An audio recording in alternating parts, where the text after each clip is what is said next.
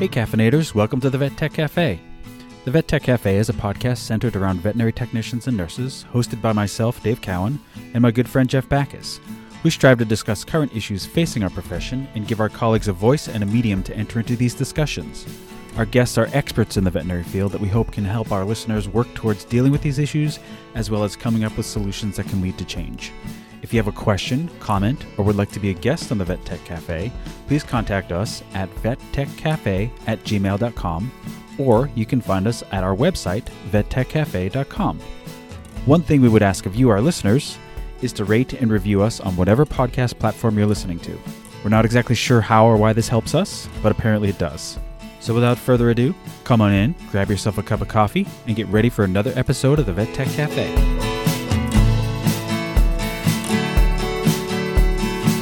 Hello, caffeinators. Welcome back to the Vet Tech Cafe, the home of the virtual legal addictive stimulants and conversation. Dave, how's everything going out there? It's nice out here. Temperature's getting up there, and I'm actually preparing for my trip to Austin that I've been talking about. So by the time this uploads, I will have gone and come back. So all of you that I met in Austin, I'm sure we had a wonderful time. And thank you for the hospitality and the warm weather and all that stuff. Yeah. How you guys doing out there? We're good. It's definitely spring is definitely springing here. It's been hot. Yesterday was in the 90s. So yeah, it's whatever little winter/rain we might have gotten seems to be gone now, unfortunately. But yeah, it's going well. You can have some of our rain. I wish. Got some fun things lined up. You're doing what you're doing in Austin. I have a VSPN course that starts next Wednesday. It's a 3-week course on shock, so that's a lot of fun. Colorado caffeinators, I'll be in Colorado at the CACVT meeting in Loveland, excuse me, on April 9th and 10th. I'll only be there the Saturday morning, but be there for that. And then we have... Bring some swag for everybody. Absolutely. And then we have our California RVT Association conference that same weekend, actually. It's 2 days virtual. I won't be presenting, but I'll be in and out of the lectures and things. So awesome. Yeah, kind of spring, conference season, I think, is getting underway. Yeah. And I know for our state association meeting, we kept it virtual this year because we were planning it during that most recent COVID spike, and California's always pretty strict with regulations and things, so we decided to keep it virtual. But I know a lot of things are planning for 2022 to be in person. And, IVEX was, of course, last year. That went really well. So I know next year, hopefully, of course, we'll be back in person format. We're looking forward to that. IVEX sent an email to me this week saying that some of the courses are going to be virtual as well. Okay, so they're doing like a hybrid? They're doing a little bit of a hybrid, okay, yeah. Good. Honestly, if the technology is there and it's not a terrible amount of work on the back end for them to do, why not? Because that's going to expose so many more people to these fantastic speakers and sessions that they have that might not ever otherwise get to go to IVEX. Well, yeah, because going to these conferences, it's a big expenditure. You've got your conference fees, plus you got a flight and hotel. You got to take the time off work. You could just do it virtually, yeah. Yeah, so if they are doing that, kudos to them, because obviously, like, in person is where we want to be, and especially for sponsorships, that's such a huge part of it, is having people come by the booths and go through the exhibit hall and stuff. And I know it's like one of my favorite things to do at conferences, but there's still so many people that just financially or because of family or whatever, you just can't swing it. So if there is some kind of hybrid option, even if it's a partial, maybe not every session, obviously, because there's always multiples at one time, but if there's a way to kind of make it that kind of format, I think so many people would benefit from that. So that's great to hear. Yeah. We've got a great guest coming by the Vet Tech Cafe today. I'm super excited. We've kind of done this type of episode, I think, each year we've been in existence, and previously it's been Ed Carlson as president of NAVTA. But we're going to try to do each year, just check in with the NAVTA president and talk all things NAVTA and what they're working on. And so today we have Ashli Selke coming by the Vet Tech Cafe. So super excited about that. And before I get into her bio, she's taking time out to do this from her vacation. So caffeinators, make sure you give her a very warm welcome for coming by today. But she's had several different roles in her career as a veterinary technician, and she, prior to that served in the United States Navy. I can imagine leads to a lot of adaptability and moving around that would probably be very beneficial in this field. But once she got out, she attended Harrison College School of Veterinary Technology in Indianapolis. And after 2016, after her husband's retirement from the military, they moved down to Arkansas to be close to her home state of Texas. And that's where she kind of got started in veterinary leadership and began her role on the executive board of the Arkansas VTA as director of marketing. From there, went on to become the NAVTA state representative and held her first position as the District 8 representative for Texas, Louisiana, and Arkansas. And then in January of last year, 2021, moved up to West Lafayette, Indiana, where Purdue University is. And she is now the clinical lab coordinator and instructional technologist with the Purdue College of Veterinary Medicine veterinary nursing program. Her passion is advocating for veterinary technicians and furthering the profession, sits on multiple state and national committees, as well as being the 2022 NAVTA president. So, Ashli, thank you very much for taking some time out to join us today. What can we get you for a cup of coffee? Oh, so I don't drink coffee, but I do love Starbucks refreshers drinks. Those are my favorites. Okay. What are those? What is a refresher? So they have different, like, I get strawberry lemonade. They're like fruity drinks. Okay. I've just never got on the coffee kick. That's all right. So some days I wish I wasn't as dependent on the coffee as I am, but I know, right? I'm there now. I know. When I worked in emergency med, they're like, you don't drink caffeine and you don't drink coffee. Like, how do you work overnight? I'm like, I don't know. I just do. Yeah, you can't be here if you don't subsist on coffee at that time of night. I know, it's funny. I remember when we interviewed Amy Newfield, she said the same thing. Like, she's such a high energy person, and she's like, this is actually without caffeine. And in the emergency medicine, I can't imagine with caffeine. I know she doesn't do it, but hey. Bouncing off the walls. I love it. So, if you would take a few minutes, take us through your career path, kind of, what got you into veterinary medicine, some stops along the way, how you kind of got to where you are now, and we'll go from there. As I'm sure nobody's road to being a veterinary technician is a one-stop shop in there. So, I was in the Navy, and I was a cryptological technical technician in the Navy. So basically, we decode things. We have top secret clearance. There is a lot that goes into that. And I had the second longest school in the Navy, which I could have made a career out of it. But that it just wasn't something that I felt was what I was supposed to do. So, I had a GI Bill, and I decided to do my time and then to go to school. And I'd always wanted to be in the veterinary field, but I wasn't sure in what aspect I wanted to be in the veterinary field. I honestly just wanted a significant role in the zombie apocalypse, and that was the best way I thought I could go that. But I used that GI Bill, went to school, and even my schooling wasn't traditional. Like, it was, a 2 years associate degree, and then it actually took me 3 years to do that. There was different times and, different things happen in our lives with family and whatnot. So, I just kept at it, and it did take me 3 years to do a 2-year path, which can happen. And that's okay if that happens. And when all was said and done, you go to take your VTNE. I had gotten married while I was in school. And then I actually had my first daughter after I had finished all the didactic things. And then we actually just got to graduate, that May, but I had finished in December. So I had her in between. And my husband was in Afghanistan. So I was basically like a single mom and trying to pass this VTNE and with a new baby. And I didn't pass that first time. And I was devastated. And I was like, I don't understand. Like, I'm so good at doing these things. And, it was just another thing that set me back. So then I was like, well, I'm going to try again the next window. And I let some time go by, and then we moved to a different state. We moved to Tennessee to Fort Campbell at that base. And so then I had to go through Tennessee's route. And everybody knows when you go to sign up, you have to show like where you went to school in what district, where would you like your report sent in another district. So it got confusing along the time. And I tried again. I attempted, and I think with the move and everything, I did it. I missed it by 12 points the next time. And I was like, oh my gosh.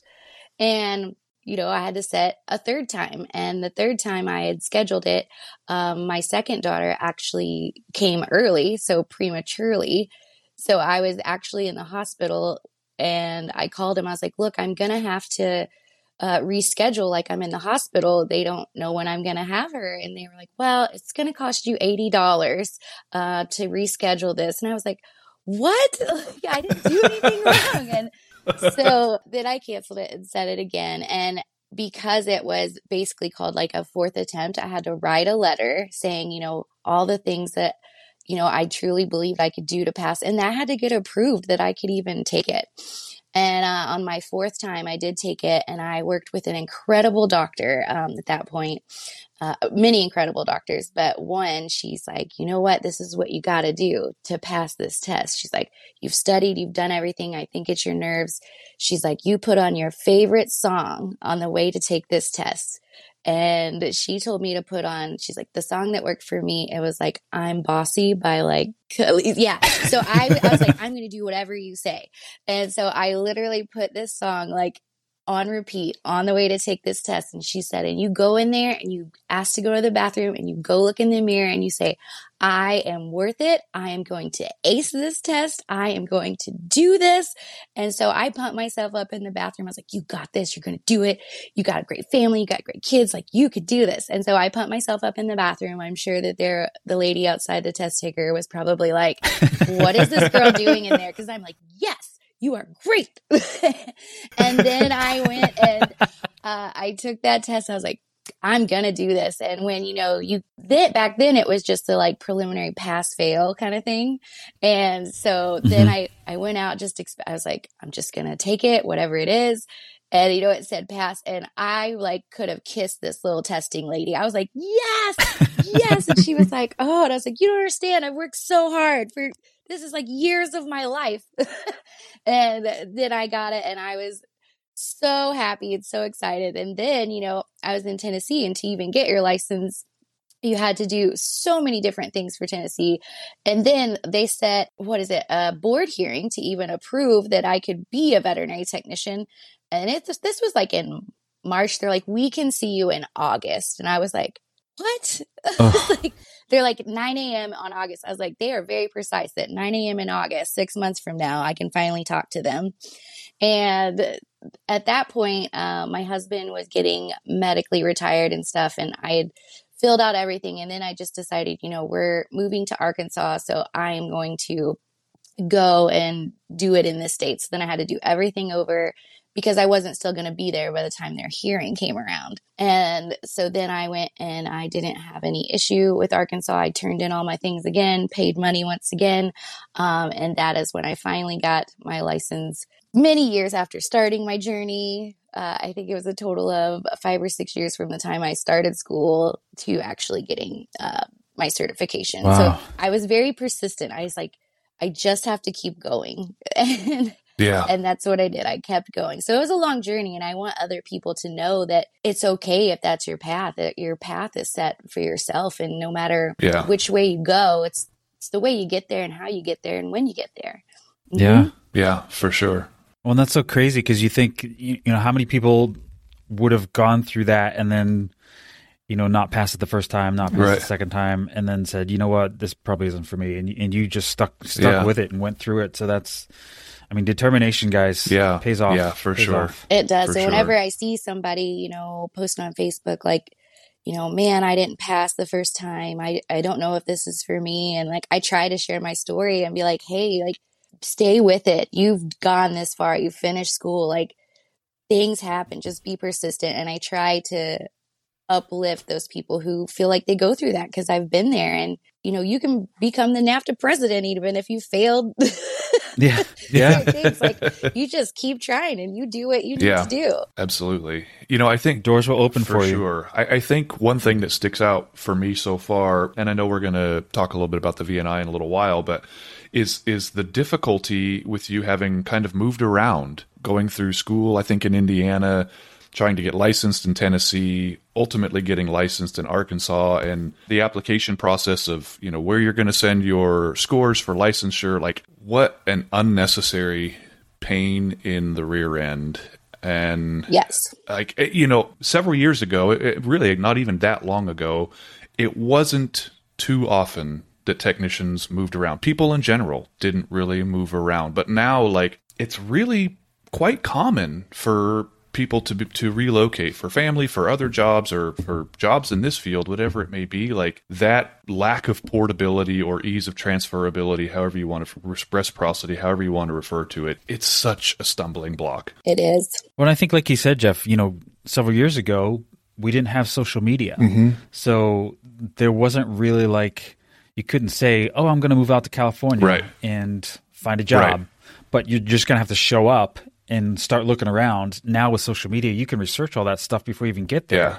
But the other thing that you have to research is, can I actually work in this state because of, can I actually do this? Yeah. Oh, so hard, so difficult. But again, we'll talk about this when we get towards the end here.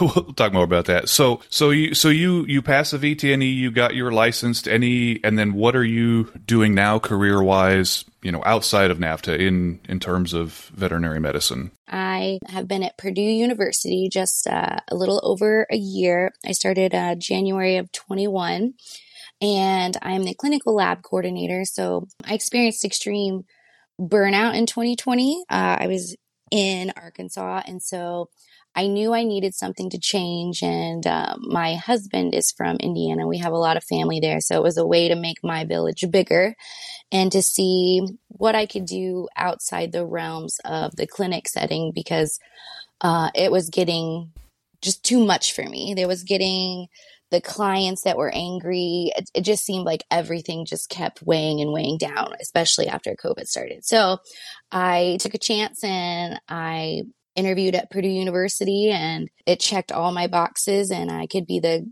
clinical lab coordinator, which basically they have their didactic courses where they learn everything. And then you have a practical part of it, which is your lab setting.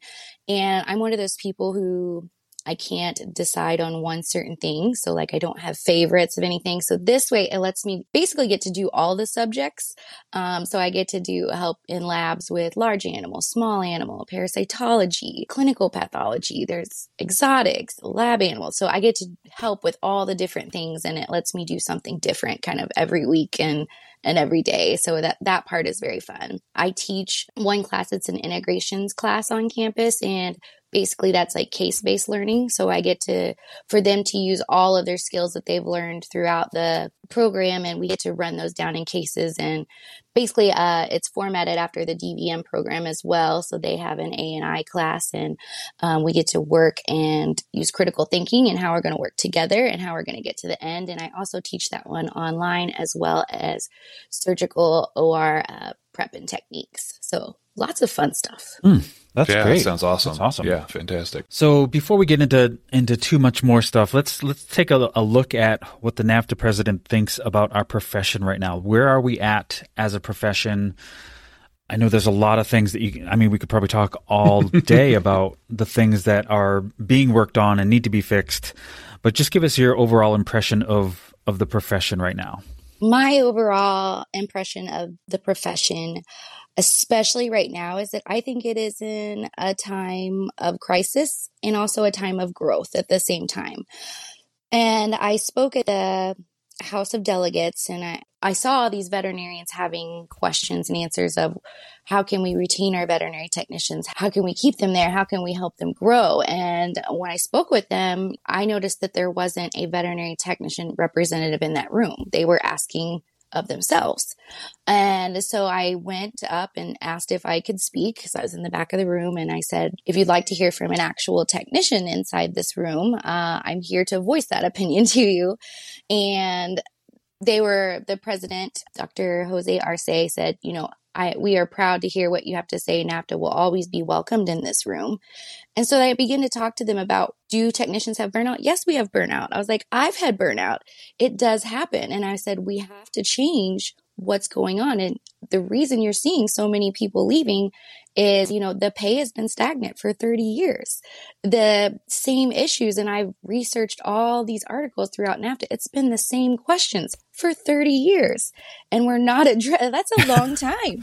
And that we're not addressing them. And, I said, personally for me with the burnout, like, it's not worth not going home to your family or never knowing when you're going to leave or how stressful it's going to be for the little pay that we get. So I truly believe that they're losing a lot of credentialed technicians because of the lack of respect for the title, the utilization, and the pay. The pay needs to catch up with the inflation if we're going to continue to keep credentialed, educated people. And if we don't address that, it's just making, veterinarians, they want to fight the big burnout as well. And it's just going to help create that if we don't fix the technician issues.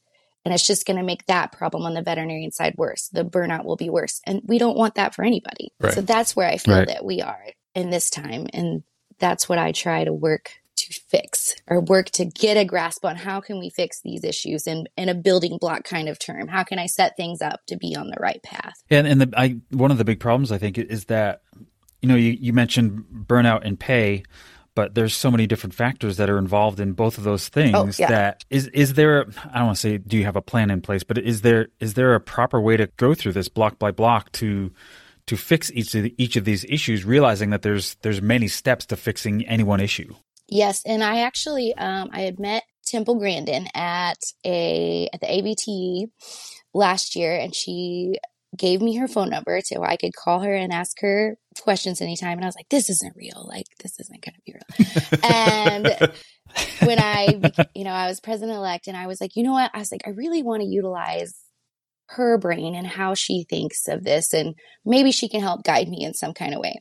So I text her like, hey, this is Ashli, NAPTA at the time, president-elect. I was like, could I maybe ask you some questions? She's like, of course. She's like, let me call you right now. And I was like, and my mom, remember, was over watching my dog, and she's like, what? I was like, Temple Grandin's calling me. She was like, what? And she called, and she spoke with me for over an hour. And she's like, you've got to figure out one thing. Because I was like, man, there's title protection, there's scope of practice, there's all these things. And she's like, what's the biggest one that's affecting everyone? And I was like, all of them. I was like, all of them. And she was like, well, you've got to pick one thing. And she's like, you need to survey, your audience and see what's the most important to them. And you go after that. So I did my own personal data. I put different surveys out of my own venture of what was the most important aspect to veterinary technicians. And for the most part, it was pay, of course. And the other one that was very close to it was title protection, because a lot of people think with title protection would come the pay, and vice versa. It would work together. Yeah. And so I went back to Temple Grandin, and I was like, these are the ones they're saying. She's like, all right, these are the ones you have to focus on. So you pick one. And so she's like, can you go after pay as yourself right now? And I was like, well, I was like, I'll try to figure that out. She's like, this is what I had to do with the Cattlemen's Association and all this. And she helped me. I was like, am I going to have to call the big corporations and all this? And in my head, I just saw tiny little me taking on the world. I was like, Temple Grandin says I got to take on the world. But I was like, the one I can definitely start with is the title protection. So the building blocks we set in place was title protection. We put out our title protection survey and report, and it officially went out in December. And it was astonishing. It went out in January, but it was astonishing how many people, to see the facts. Like, we wanted something that had all 50 states, that you didn't have to go search for something. And we wanted that tool to be available. And does your state have title protection? Does it not? Do you think it has title protection? And it was astounding how many people thought they had title protection and they didn't. So there was a very misunderstood concept of what the title protection was in their state. And then we asked, if you reported it, did anything happen? And they're like, oh, well, I didn't report it. I didn't really think anything would happen, or I didn't know who to report it to. So it was good to get that first basic block of, do we understand this? Do you understand? Now, what can we do about it moving forward in 50 plus states? For sure. For sure. For the people that are right now Googling what title protection means, can you just briefly describe what it means? So title protection is, in our sense, for a credentialed veterinary technician. So different states have different rules on the matter. We're not federally ran. We're ran by each state has their own set of rules. But title protection is set in force to where someone cannot call themselves a veterinary technician or credentialed veterinary technician without having gone through and getting the licensure and approval by the medical board. So title protection also protects consumers. It lets you know that they do say, hey, we've got a veterinary technician that's working in here with your patient, that they have gone to school, they have passed those credentialings and the criteria to become a licensed professional, and that no one else can call them that. And I even pointed out that Tennessee State Board put out their firm warning right before COVID happened that they have the right to fine people. So say, for an instance, if you have a website and you have 10 different people who you're promoting as veterinary technicians, if they are not licensed by the state of Tennessee, by the board as veterinary technicians, you could be fined $1,000 per person. So if you've got 10 people on that website that are not veterinary technicians, but veterinary assistants, that's $10,000 you could be fined. And I shared that just on Arkansas's page, and it received over 100,000 reactions. Like, that's how important it was to people, that I just shared from a tiny state page, and it went all over. So definitely title protection, it's needed and it's wanted. Yeah, absolutely. And I know, you said a couple of titles in there that I think really, for some states is pretty clear, in some states not. So I'm in California, and we're RVTs here, and in our Practice Act, title protection specifically says RVT, registered veterinary technician, vet tech. It actually lists all of those monikers so that it's not just registered veterinary technician, but you also shouldn't be referring to yourself as vet tech. Something watered down, but that title holds the same weight. And I know a lot of states that's not the case. It might be certified veterinary technician might be covered, but that's it. You could still be a veterinary technician or a vet tech, or a tech. And so the state to state variability is off the charts. Yes, and that's one thing that I've learned coming into leadership on the national level is I think it's misunderstood of what we can achieve statewide, because some people are like, hey, let's just change the name. Why don't we all just become the same thing? And there's a lack of understanding of it doesn't just happen like that. It doesn't be like poof, all of us are CVTs or RVTs. You have to go in on the state level. It has to go into Practice Acts. It has to be opened. It has to be approved. So we would love to wave him. I would love to wave my magic wand and have everything happen. But I think there's a lack of understanding on what each individual has to do. That's why advocacy is so important, to be a part of your state association, to be a part of your national association, to be in the room when these things are decided, and to have those relationships. So that's one thing I've learned during my presidency, that it's just not fully understood. Yeah, for sure. For sure. And the wheels of government in general turn very slow, but specifically when we're talking about volunteer organizations that are trying to do these things, they just turn even a little bit slower. Yes. And it's just the way that it is. I'm curious, now that you were president-elect last year, you're in the presidency role now, it's mid-March.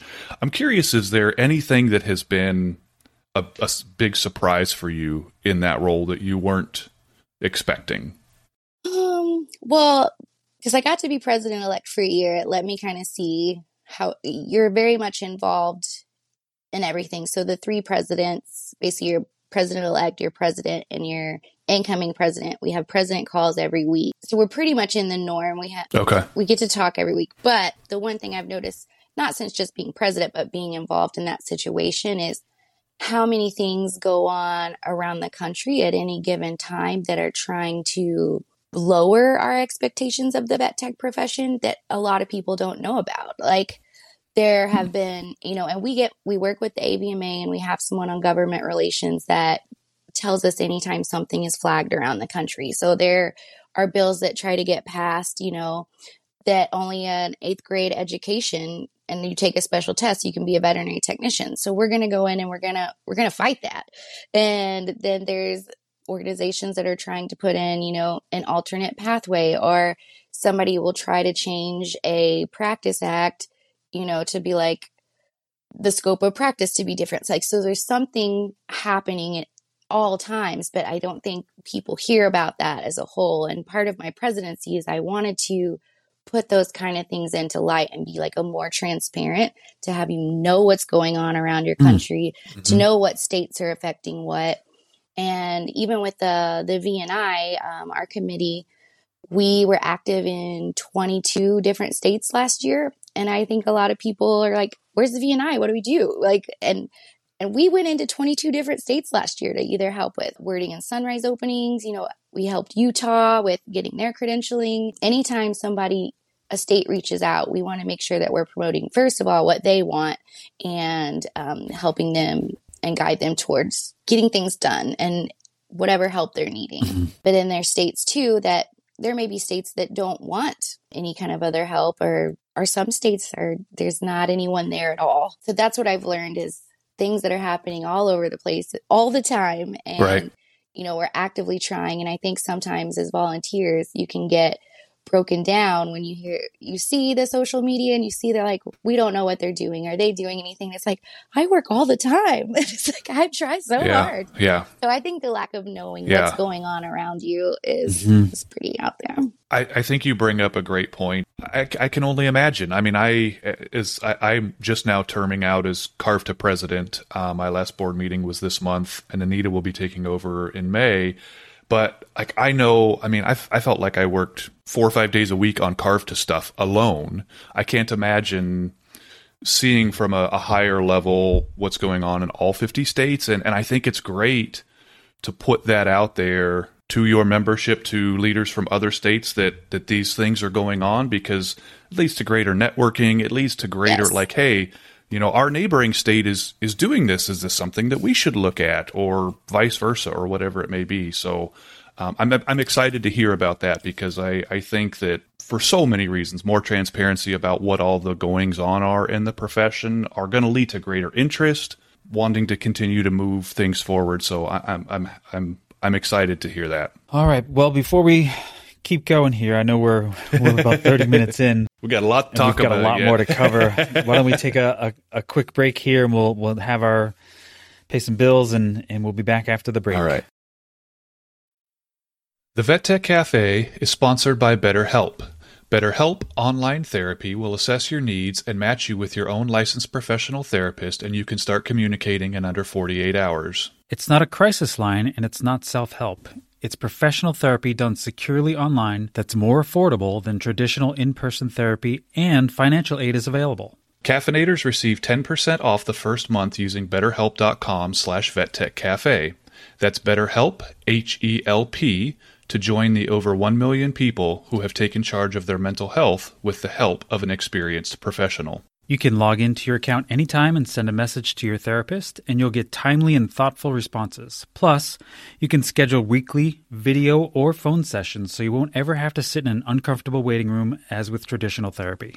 Don't take our word for it. Visit their website and read their testimonials that are posted daily at betterhelp.com/reviews. That's BetterHelp, HELP.com/reviews. If you want to take charge of your mental health, visit betterhelp.com/VetTechCafe and get started today and get 10% off your first month. Be well, caffeinators. All right, welcome back, everybody, to the Vet Tech Cafe, the podcast that won't solve your problems, but we will call them out and we will discuss them at length. So, Ashli, we've talked a little bit before we started our interview. How do you manage your mental health with all the things that you have on your plate right now, with your job and with your presidency? How do you get away from veterinary medicine, if you do at all? Sure.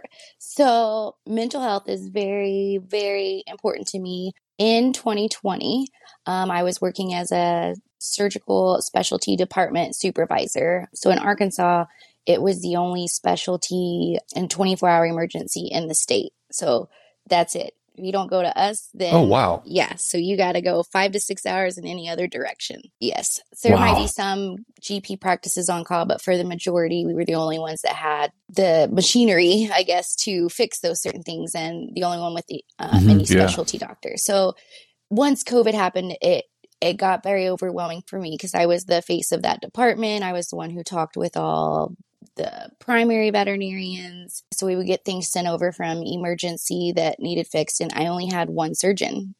There was only one specialty surgeon in the whole state. That was it. Wow. So, yeah. and we had the only CT machine. And once COVID happened, the hours got longer. We had to make sure staff was safe, curbside happened. So even just the normal running of things, could make things longer. And I started seeing myself working 60, 70 hours a week. It was an hour commute to my job.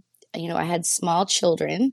So, I wasn't home. I was also a volunteer firefighter at the time too, down there. So I saw sad things everywhere. So I saw sad things, when I would get an emergency call at home for the fire department, or, I would see sad things where people couldn't afford care. And then, people started going at me, social media wise, or, on our practices page, like they're just in it for the money. They don't care. And I'm like, that's not it. It all became overwhelming.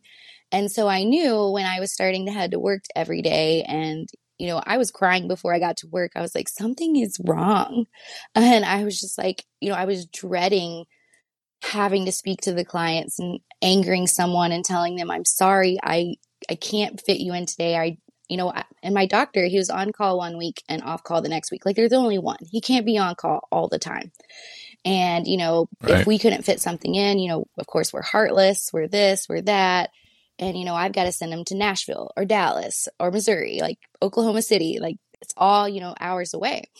And so then, after I felt at one point, I was the only manager there, because the other ones were either on COVID quarantine or this, or they had gotten sick. And I was having to make decisions about like what door stops went on the doors. And I'm like, this is not part of my job. But because I was the highest like manager there, it all felt like it came down on me.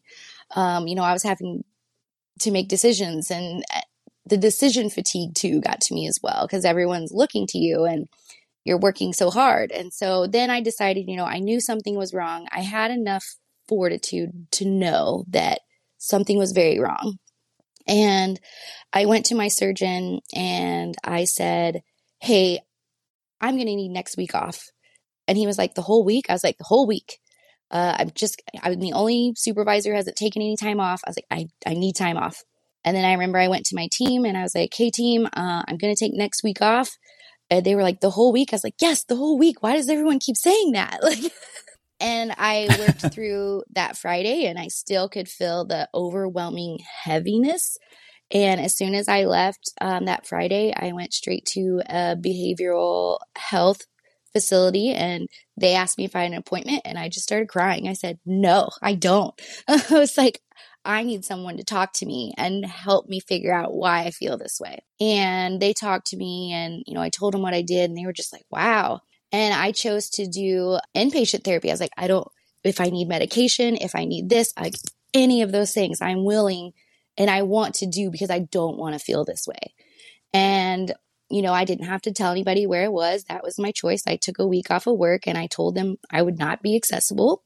And this was my way to turn off the outside world. I didn't have a phone. I didn't have these things. I made sure that, my children were taken care of. My mom watched her and my husband was super supportive. I was like, I'm sorry. He's like, no, like, if you're not okay, like nobody's okay. Like, I want to make sure. So having a super supportive family in the matter was really important too.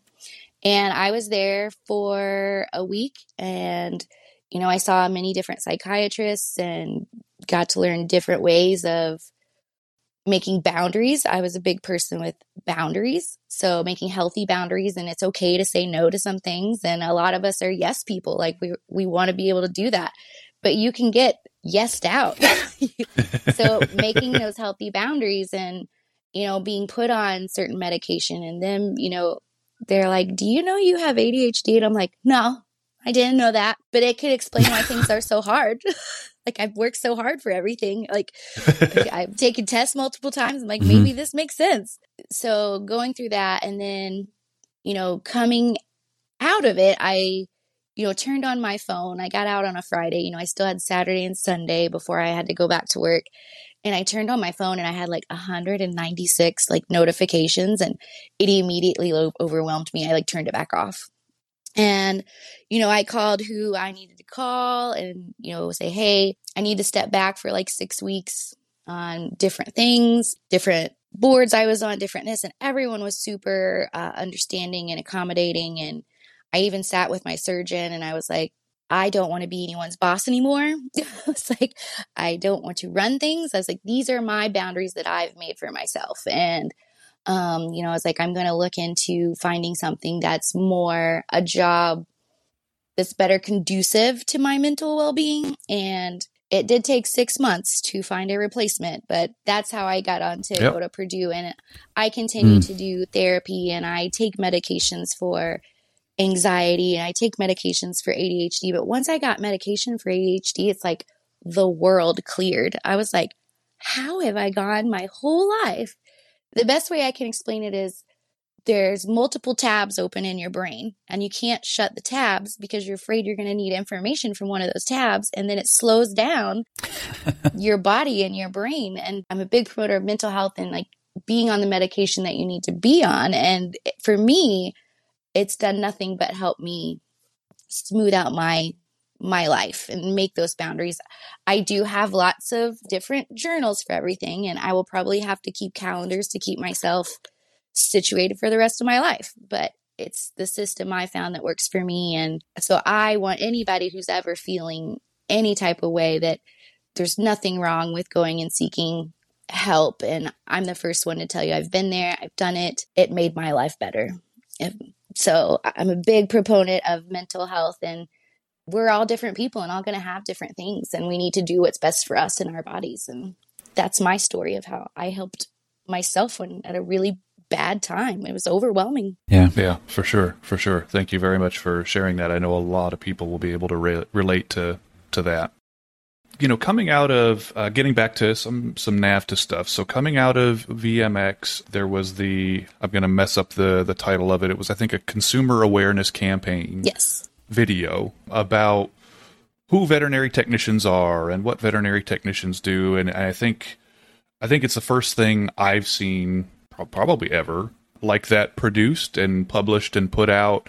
I thought it was really great to see. I think a lot of us in the profession have been like clamoring for something like that for a long time. Talk a little bit about that, how that came to be, what that was like, and is there anything more in that area you'd like to tease that might be coming? Yes. So the partnership with NAPSI and VCA, we got introduced to it, last year when I was president-elect, and the way it was formatted out and to have this consumer awareness campaign, because nothing like that had really happened before for the consumer aspect. Yes, we have lots of stuff where, we're trying to teach veterinary technicians or people in the field, but we wanted a consumer outreach to where we get out to the public and show the public what we do. The goals for that campaign were twofold. It was to create greater consumer awareness and understanding of the important role and significant education requirements that veterinary nurses or technicians go through. Because a lot of people in our survey didn't understand. They're like, oh, well, I didn't know that that's what they did. I didn't even know they went to school. And the second part is to change the perceptions and attitude among pet parents so that they feel more confident accepting and having a qualified, certified veterinary technician care for their loved ones. Instead of them just being like, oh, this person's going to take care of you. We want them to be like, do I have a credentialed veterinary technician that's going to be with my pet overnight? It creates that consumer awareness and will help push our profession, especially for those credentialed technicians. And basically, it focuses on the extensive education that veterinary nurses and credentialed technicians pursue, as well as highly skilled procedures they perform. Not long ago, the past couple of months, South Carolina tried to put together a scope of practice that was letting, veterinary assistants, saying they could do central lines as well. And, we asked, veterinarians, like, would you be comfortable? Are you even comfortable putting in this central line? And they're like, well, no. And I'm like, so you're going to say that? I was like, we need to keep this. So this whole campaign is about focusing on, the highly trained skills that credentialed technicians have, the education, and we want the world to know about it. And it also addresses the issues of the national survey that NAVSI and NAVTA conducted, in which many pet owners were not aware nor do they understand the role that the education requirements are in veterinary technicians. And so it's a year-long campaign. So there will be different. I was just in WVC, and I'll be talking with some of the other people from VCA. So it's a year-long campaign that we've put together for. So there will be more things to come out. It will not only benefit veterinary nurses and technicians, but will also benefit the practices they work for. The ultimate result is being the better delivery for animal health and animal care. So that's our entire goal, is to create a better future, not only for our technicians, but the practices they work for, and a better understanding. And so for me, it was a no-brainer when it went around for a vote. I was like, I'm in. I was like, let's do it. And then especially with the video, I loved, because a lot of our videos show like, oh, this is what we do. But they don't really show the hardships of veterinary technicians. And so I liked that video because it gave you like, this is what we love about it. But it also gave you we're in a term of crisis. Like, we're not able to keep people in here. And I think it showed the value in that. I didn't want it to be all, butterflies and roses, because it's not. My same story about burnout, I tried to send it in for a AVMA thing on Vet Tech Week, and I think it was a little too dark for them. Like, they were like, we love that you did this and got help, but we want to show like Vet Tech Week is happy. And I'm like, show what people go through. They're like, her story is a little dark for this. Yeah, Vet for Tech sure. Week Yeah, for sure. piece. So yeah, that's how we got it out there. Well, and when I watched that video, it's funny because Jeff and I were like talking before that. I was like, we should have there should be like a Super Bowl ad like they did last year for that guy whose dog went through chemotherapy and saved it and all that stuff. Yeah. And I said we should have that for veterinary technicians, because millions and millions and millions of people are going to see that ad, and that'll get out the message of what we do. But then, it was like, I came up with the idea like 2 weeks before the Super Bowl. And I'm like, no time to shoot to shoot that and raise whatever it is, $5 million for that. And as I watched the video that you guys put out, I was like, this is awesome. At the end of it, it should have said, this is about 10% of what we actually do. It was maybe a couple minutes long. And, you're going through all the stuff that we do as technicians and nurses. And I was like, yeah, but we miss so much. There's so much that we do that is hard to compact into just a 2-minute ad. It's just impossible to do almost. Okay, so the NAVTA Leadership Summit. What is that? What does it entail? And what came out of that this year? So NAVTA has the Leadership Summit and Leadership Symposium. So the Leadership Summit is usually at the beginning of the year, and that's more geared towards association management, association leadership. So we really like for state associations to go to that, VTS academies to go to that. And this year we did it virtual. We've done it virtual the last 2 years. We used to have it in conjunction with the AVMA VLC, the Veterinary Leadership Conference. The good thing about the virtualness is like we can have more people attend these kind of things. So there's some states that do not have a budget to travel to Chicago and to go to those things, but putting it in a virtual format really helped. And this year, I especially liked the topics that we had. So we had how to work with veterinary boards and legislators. We had engaging members and keeping them engaged, valuable non-dues revenue programs. So we had 4 different speakers. And one of the great things that came out of this one this year is especially the how to work with veterinary boards and legislators. Dr. Ashli Morgan with the AVMA government relations, we had her do that talk. She is also who we talk to about different things going on in different states. We work together. If there's anything that's flagging veterinary technicians, she involves us and lets us know. So having her speak on that, it did open up, like Florida, they were able to reach out. They reached out to Dr. Morgan and said, hey, we want to get better relationship with our VMA, because that's what we suggest. First have a relationship, talk with them, see if they are supportive, if they aren't supportive, we at least need to know that framework of work. So a lot of people reached out to their VMAs and made relationships with these tools that they had in mind from the Veterinary Summit. And they would tag us in them as well. The district representative system was like emailed in so they could help as well. So it did create a lot of engagement with VMAs and state VTAs, which I thought was very good. And then also having people different ideas on engaging their members and keeping them engaged. Mostly all the state things are volunteer based. We all have our jobs that we do every day. And then, how do we make this easier to keep your members engaged? So there was a lot of, and then valuable non-dues revenue kind of things. nope, your revenue usually comes from your membership dues, but what other things are you doing besides membership to bring in that non-dues revenue? And different people were able to collaborate from all over the country, especially since it was in a virtual format. And, on the side chats, they were like, hey, we do this and we do this. So it was good to have that collaboration with those state leaders and BTS academies. And then when we do our symposium, it's in the summer. And the symposium is usually geared more towards personal development as opposed to the leadership development. So that will be coming out soon. We're still working on all of the speakers and stuff for that, but I think we will keep that in a virtual format as well, because we're able to reach more people that way. And I like the fact of reaching more.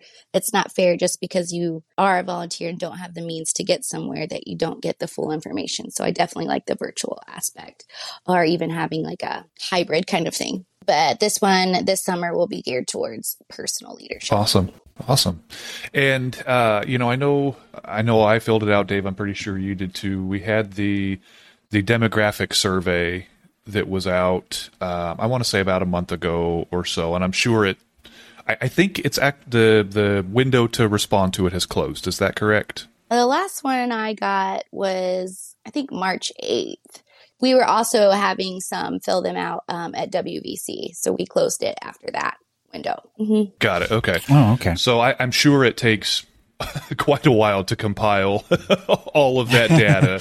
But I'm curious if there preliminarily, if anything has jumped out that you've seen or heard, if there was anything in there that, as far as questions that you found very relatable to you or what have you. And I think it's awesome. I think it was time for another demographic survey to come out. So I'm really looking forward to that. But what timeline could we expect for when those results might be published? So we're working with an outside company to do that. And I think we decided on, since we're putting it all together now, it's finally closed. Then the next couple of months, we'll get a rough draft. Because we were wanting to have it initially out by end of March, but we decided that we wanted to keep that open so that we could engage not only the East Coast at NAVC, but also the West Coast kind of version at WVC. So we could get a mixture of that data. And so now we were able to do that at WVC as well. And so now they're getting it all compiled together, and hopefully we can have that out in the NAFTA Journal and everywhere in the next month or two. And the demographic survey comes out about every 5 years. Okay. I've noticed. So, good. This one will be, because of COVID, I think just a slight bit longer than the 5-year mark. But we wanted to make sure that we put this together because these are important numbers to have. Sure. When people want to, even in something at personal level, move their jobs forward, move this forward, people want data. People want the data to put behind what they are asking for and things like that. So these things are super important. Absolutely. Ashley, I know we touched a little bit on, the VNI a little bit earlier, but where are we at right now? Where do things stand? I know it's a long process, and, there's always going to be stops and starts along the way, but where are we at right now? The VNI, I'm on the advocacy committee for that. Since Ken Yagi, he was past president last year, he stepped back into a co-chair kind of thing on that now that he's no longer on the NAFTA board. So him and Kathy Coer are co-chairs of that. And we have our VNI social media that the Facebook page has reached over 5,000 now. So it is growing. One thing about the VNI, so this one I'm really passionate about, because there's so much that goes into it. When COVID happened, we had active bills in like Ohio, Oklahoma, and Tennessee was one. Georgia was getting an active one. But everything kind of got tabled during COVID. And people kind of think, did this go away? Did it disappear? I really haven't heard anything. The legislative cycles are usually about every 2 years. They go in Januaries, and they have different states all have different things. We have started to see, from the name change perspective, a few that are coming around and wanting to introduce that again. But the VNI wasn't just, and it's still not just about a name change. It has the different pillars. So As for the 22 states like we went into last year, some could have been, we want title protection. We don't have title protection. And then can you help us with that? Some are about scope of practice. Some are about, we helped with the scope of practice survey timeline. We try to help with every different aspect, that all those pillars that affect the V&I. So it's very much still alive and well. And I think that it's gearing up to have a really good year this year, because it seems like the world is opening back up. And we didn't want something while the world, was going through something and our profession was going through something. We wanted to make sure, it was still there, but wasn't overshadowing anything else. And everything was just important as the next thing when we were doing everything. And we talked about too, reciprocity at the outset, which I know is a big thing. And as much as the name change for me, I think that's probably the biggest thing. Having been an educator previously and having students, and I was teaching alternate route, but having students in my program who it was definitely part of their plan or a strong possibility to move out of state, what transferability of licenses or what the requirements are going to be, and them as an alternate route student. So that's, I think, as big of a part for it as me. But you mentioned in there as well title protection, and there was a article that came out, I want to say maybe 2 or 3 days ago now, that you were, it looks like, interviewed for. There were some quotes from you saw it posted by the AVMA about title protection. Yes. And there was quite a bit about it, and I think you referenced the survey and report confirming title protection for a veterinary technician is needed and desired, and there was a lot about that in there, and we've talked a lot about the differences in states. I'm curious how the idea of veterinary nurse, that I feel like that term has such inertia right now, not just with NAVTA, but a lot of state organizations. I see a lot of veterinary technician programs now are branded as veterinary nursing programs, and I almost wonder, are we putting the cart before the horse in any way? Are we muddying the waters and making them worse by getting that out there? Like, is it hard to advocate for title protection of veterinary technician while also kind of floating out this other term? Is that anything we've seen or heard? I have heard that. And there are now 13 schools that are schools of veterinary nursing. We put out a press release of December 20th, our official statement on using the term veterinary nurse in job postings and things like that, because we find that we didn't want to muddy the waters with a different title.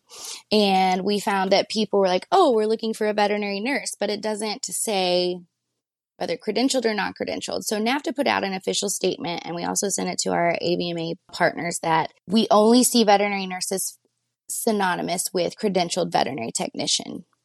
And we wanted to make sure that that was out there. We weren't wanting to add in another thing. And I think with the momentum that others are trying to do, such as changing the name, to today's veterinary nurse, or different educational entities changing to veterinary nursing, when they get a degree, they still have to follow their state rules. So like in Indiana, at Purdue, we have veterinary nursing, but they still get a license as an RVT. And until we change those, that's what they are. We want people to abide by those, but we only see the veterinary nurse as synonymous with credentialed veterinary technician. We don't want somebody to be like, hey, we're hiring nurses, and it's the same thing as being like, hey, we're hiring technicians, licensed or unlicensed. Like it's creating that same atmosphere. And that's something that we don't want it to do. Gotcha. It does make things a little bit confusing. And you're right. I don't really see an issue, and maybe it's just because of the area of the country that I'm in. I don't really see people calling themselves veterinary nurses that aren't actually, licensed or registered or certified or what have you. So that does make things a little bit on the confusing side.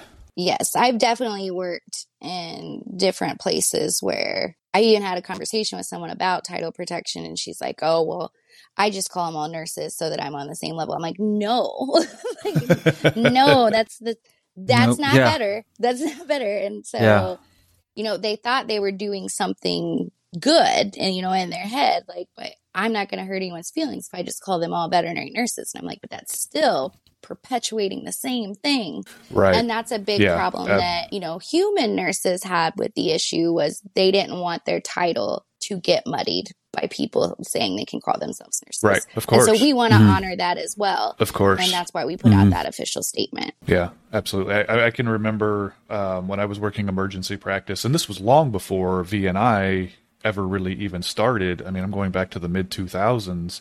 One of the veterinarians that I worked with, he would always refer to, when talking to us about who was taking care of the animals to clients, he always referred to us as the nursing staff. And it was a kind of a general blanket term for technicians and for assistants, but obviously it was he meant it in a way that, was the people taking care of that person's pet or the pets in the treatment room. But, thinking back to it now, it was such a generalized term that included so many people without any boundary whatsoever. Mm-hmm. Yeah, it's there's a lot to unpack with it for sure. So Ashli, as we get well beyond our hour that we told you we were going to be here, again, thank you for taking time out of your vacation to actually talk to us. We really appreciate it. Is there anything else that you want our colleagues or our caffeinators to hear about this subject, about title protection or NAVTA or anything at all?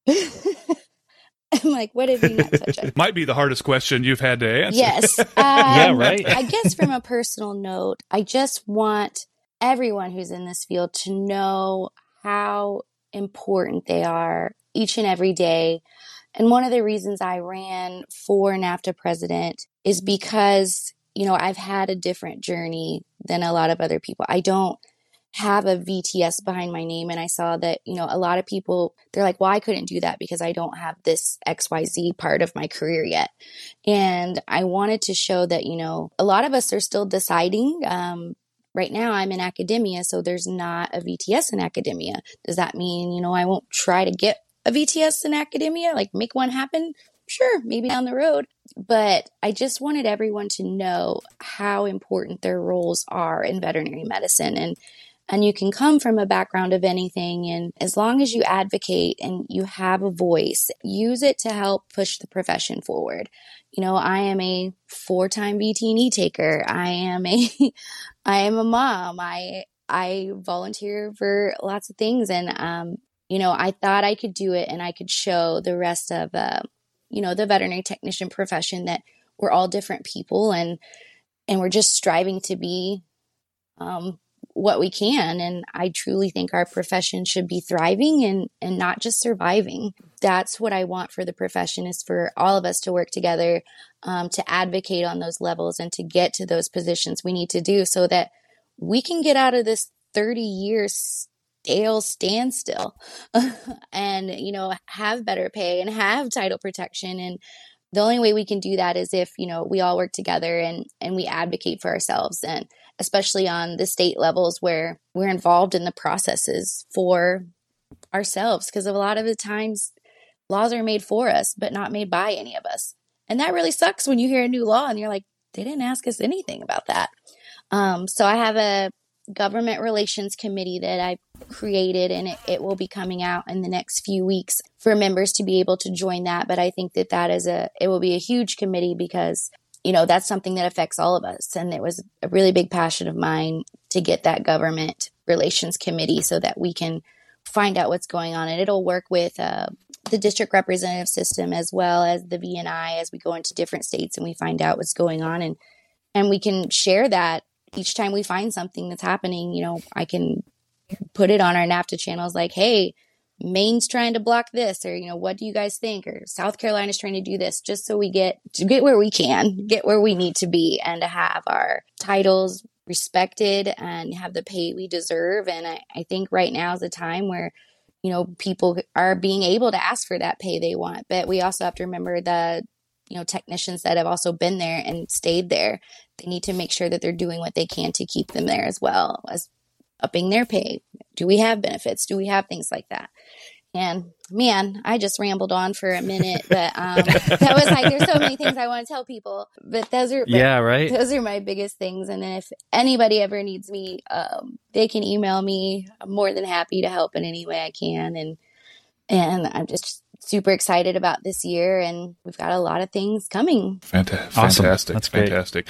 And is there anybody or a topic that maybe we haven't covered here on the Vet Tech Cafe, or a person we haven't interviewed that you would put in your seat that you're in today for a future episode? Ooh, I was trying to think about that one. I wasn't sure. No worries if you don't have anybody off the top of your head. If you think of anybody, though, Yeah. that you think would be a good guest for this kind of format, put us in touch with them. We'd love to have whatever conversation that might be. Yeah, we're open to almost all ideas we're open to. I do my best thinking like the 20 minutes after I get off a call like this, and I'm like, oh, I should have said that. Well, we'll be waiting for the email. Yes. I had so much fun today. Yes, and I guess there was a would you rather question. Did I? Yes. Oh, that's coming up. Are you ready for your would you rather question? Yeah. Oh, okay. Keep going. I'll follow you guys. Okay, here we go. All right. So, if it turns out that there is actually an afterlife, would you rather there be a heaven and hell or reincarnation? I don't know. I think reincarnation. Why do you say that? Because that's just a psych. And what do you want to come back as? Oh my gosh, I want to come back as like a fat house cat. Like, I love that there was like, no hesitation whatsoever. I've thought about this. Like they got the best life going on. Like they get fed when they want. They go where they want. They knock things over that they want. Like they just live in the life. Lay in the sun. Yeah. No predators. I like They're it. just chilling. Yeah. So that's what I like definitely it. come back. I guess reincarnation because it doesn't seem like there's an expiration on that. Well, I guess heaven and hell aren't either. But I like I said earlier, I don't like one specific thing or like being somewhere forever. I guess with reincarnation, it's a continuous flow. Like, and you can come back as something different all the time, and you could experience new things. And so, that's why I would choose. Absolutely, that. Yeah, absolutely, love it. I might get bored in heaven. Well, well, Ashli, I think we've taken up enough of your time. We want to let you go enjoy some time away. So thank you so much, though, for taking some time out to talk to us today about all things NAVTA and what they're working on and kind of what's coming down the pike. Really, really interested to see and hear some of the stuff that'll be coming out through the spring and summer. So thank you so much for your time. We really, really appreciate it. It was great to chat with you. Thanks. I had an amazing time chatting with you guys today. And now I'm going to go back to my vacation. Absolutely, absolutely. Well, Caffeinators, thanks again for tuning in to the Vet Tech Cafe, and we will see you guys again soon. Bye. Bye, guys. Hello, Caffeinators. We wanted to thank Dog Days Consulting for managing our social media and helping with the interior design here at the Vet Tech Cafe. They don't just do social media, they can help you identify your brand through brand coaching. The founder is a CVPM with 15 years experience in veterinary practice management. They are a small business proudly serving the veterinary community, and we are thrilled to be working with them. Check them out at www.dogdaysconsulting.com. Hey, Caffeinators! We would like to thank you for listening to the Vet Tech Cafe podcast today. As everybody is well aware by now, we often talk about difficult issues that face our profession. In addition, we chat with colleagues and leaders in our field who have strong opinions of these issues. Those opinions expressed by either Dave or Jeff as the hosts, or those opinions expressed by our guests, are their opinions alone and do not represent any other person, business, institution, or any other entity inside or outside of the scope of veterinary medicine. If you have any questions relating to this, please email us at vettechcafe@gmail.com or visit our website www.vettechcafe.com. Lastly, whatever platform you utilize to hear our dulcet tones, please rate and review our podcast and like and follow our Facebook, Instagram, and LinkedIn pages as well to see what we're up to. From all of us at the Vet Tech Cafe, have yourself a great day.